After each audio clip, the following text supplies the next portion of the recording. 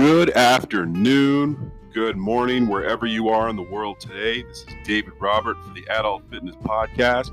Happy 2020, everybody. It is January the 3rd here on a new year, a new decade. And I'm pretty sure a lot of you are hearing the same old rhetoric coming from the fitness industry. New year, new you.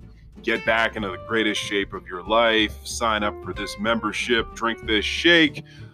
Use this potion and lotion and you'll feel all better. Or like Prince said, Dr. Feelgood will make you feel all right, or things of that nature. But what we're going to be talking about today on this episode is how to not only avoid what I like to call the New Year burnout, but how to actually maintain it throughout the rest of the year. So it is, like I said, start of a new year, and people have felt guilty for all of the parties they've been to this year. They have signed up at record amounts at the gym that I work at right now.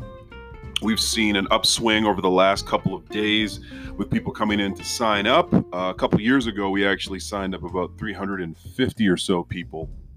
And the funny thing about that is the majority of people, after they sign up, what tends to happen is a few things. One, there isn't that much of a realization or a reality check into what it's going to take to get yourself into proper shape. Now, before you even get a membership or, sign up for that yoga class or, those 10 spin cycle classes or whatever the case may be, you need to kind of sit down and mark out your goals, what you want to accomplish and how you're going to accomplish it.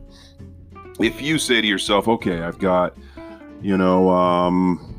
Lord willing, I've got X amount of time to get in shape for a hiking event that's coming up, or maybe it's, you have a vacation coming up, or maybe you just have some form of a race or a run or a mud run or a trail run or something of that nature. And you say, I've got 12 months to lose X amount of pounds, or to drop my blood pressure by a certain amount, or to drop this number of weight, this many pounds, as it were. You got to start out with a clear-cut goal and sit down with a pen and a piece of paper, go old school, and write them down.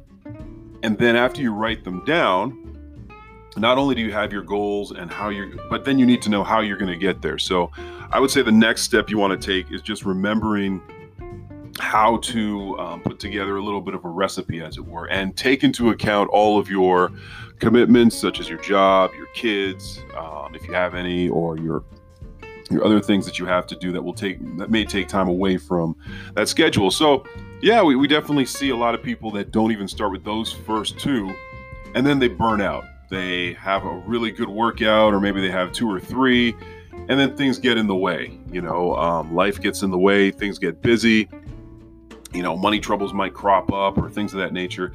And it's not something that is a unconditional sort of part of your day. It's not something that you have that you do without even thinking about it. It's just part of what you're about. And so when we see a lot of people sign up, they get their gym bag, they get their t-shirt, they're ready to go, and they just don't understand how long it's going to take. And I think the other thing is the fact that when you don't factor in how long your workouts need to be, how long your diet change or your lifestyle change needs to be, and even taking into account things such as sleep or the stresses we take in from work and from life and from moving to and fro and moving about, where we're encountering people that are just draining us, and by the time you get to the gym, you might have nothing left.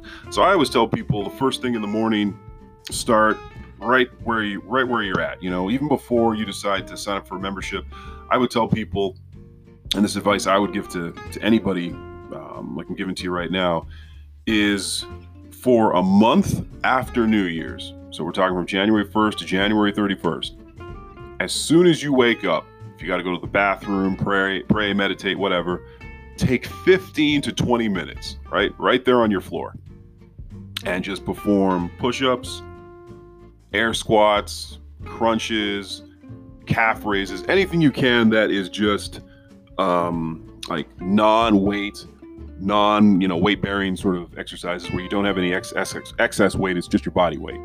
What you're doing is you're creating a habit where you're able to say, okay, you know what? As soon as I get up, my brain knows, boom, get these push-ups in, get these squats in, these crunches. And what that does is it starts to create a habit. I believe they say it's 21 days to create a habit so that now it's automatic. So now you're doing it without even thinking about it. And then after that, then start looking into, maybe joining a gym or finding a friend that you can go with, or even better yet, seeing if there's anything on Kijiji. Actually, you know what? Scratch that. You want to wait for Kijiji in the summer, okay? Because in the summer is the best time, because when people are moving, they want to get rid of all the stuff they haven't used. So you can get a really great deal. So wait till the summer. But yeah, just start with that. Make sure you're committed. Check in with your doctor if you have to. You've got your goals set up. You have how you're going to get there. And then just go from there. And then afterwards, it's becoming a part of your routine. And there are a lot of gyms out there that are 24 hours. The one I work at is at a 24-hour facility. So a lot of people can get there before work, maybe even on the way home, have your stuff in your trunk or on your person when you get home.